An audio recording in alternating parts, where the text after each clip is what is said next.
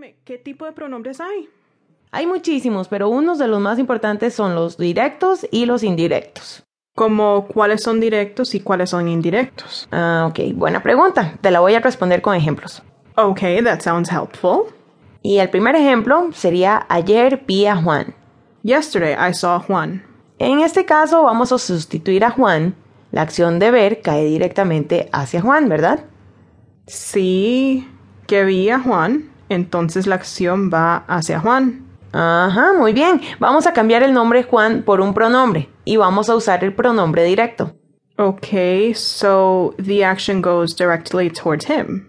Los pronombres directos son para yo, me, para tú, te, para él, lo, para ella, la, para usted, lo, o la, depende de femenino o masculino. Para nosotros, nos, para ellos, los, para ellas, las, y para ustedes puede ser los o las. Pero, ¿cuál sería el pronombre para Juan? Eso sería lo. Muy bien, entonces, si tú estás hablando con una amiga y le dijiste que ayer viste a Juan, pero también le quieres decir que lo viste con su exnovia, dirías, ayer vi a Juan y lo vi con su exnovia. Oh, okay, I understand. Entonces, el pronombre se usa en la segunda oración. Sí, Mitch, en la primera oración identificas claramente a la persona o cosa que vas a sustituir y en la segunda la cambias por un pronombre. I think I understand, but what about the indirects? Te digo otro ejemplo para que entiendas mejor. Yo compré un libro para Juan. I bought a book for Juan. En esta oración tenemos dos sustantivos, un libro y Juan. Okay. ¿Sobre quién cae la acción de comprar? ¿Qué compré? Un libro. Muy bien, ese es el directo, ¿verdad? I think so. Ahora, si el directo es libro, Juan es el indirecto, ¿verdad?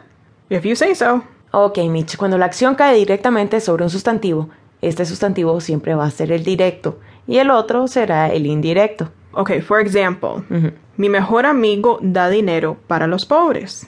My best friend gives money for the poor. En el verbo va hacia dinero, entonces este es el directo y pobres es el indirecto. Correcto, Mitch. Pero dime los pronombres indirectos. Ok, aquí van. Para yo es me, para tú es te, para él, ella, usted es le, para nosotros es nos y para ellos, ellas, ustedes es les. Mónica, pero son casi igual. Sí, solo la tercera persona singular él, ella, usted y la tercera persona plural ellos, ellas y ustedes cambia. Los directos para la tercera persona singular son lo o la. Y los indirectos para la tercera persona singular es le. Ajá, y los directos para la tercera persona plural son los o las. Y los indirectos para la tercera persona plural es les. Bueno, en mi ejemplo pasado, mi mejor amigo da dinero para los pobres. Dinero cambia a lo y pobres a les, right? Sí, Mitch, pero hay otro pequeño cambio. I know that when direct and indirect object pronouns are used together in the same sentence, the indirect object pronoun always comes first.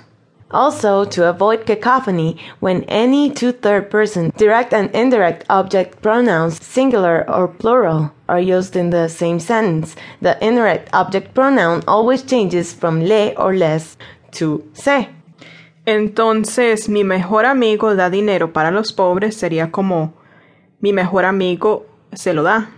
Perfecto, Mitch. Se es para pobres, porque le o les cambia a se y lo es para dinero. Mónica, ¿y en la conversación cómo lo usamos? Cuando Marco dice, ¿cree que puedo perdonárselo? You think I can forgive you? Perdonar es un infinitivo. Se es para Diana y lo es el problema. Pero, ¿por qué lo y no la? Porque cuando hablamos de cosas abstractas como problema, infidelidad, situación, usamos lo masculino. Por ejemplo, me lo dijo, se lo explicó, se lo hizo por despecho. It was said to me, it was explained to him, it was done to him out of spite. Okay, I understand. Pero, ¿por qué en la conversación dice perdonárselo como una sola palabra?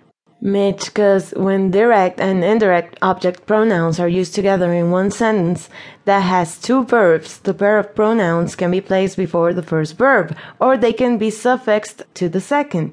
This second verb will either be an infinitive or a gerund. Como por ejemplo, voy a